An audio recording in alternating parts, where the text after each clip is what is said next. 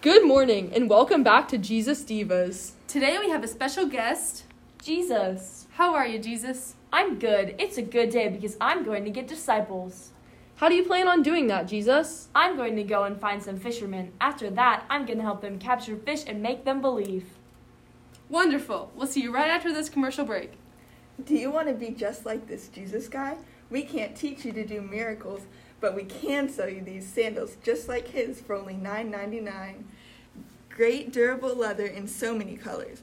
If you want to match Jesus, just call 1-800-JESUS today. Jesus, I see you've brought 2 more men with you. Do you mind introducing them? Yes, these men are James and John, sons of Zebedee.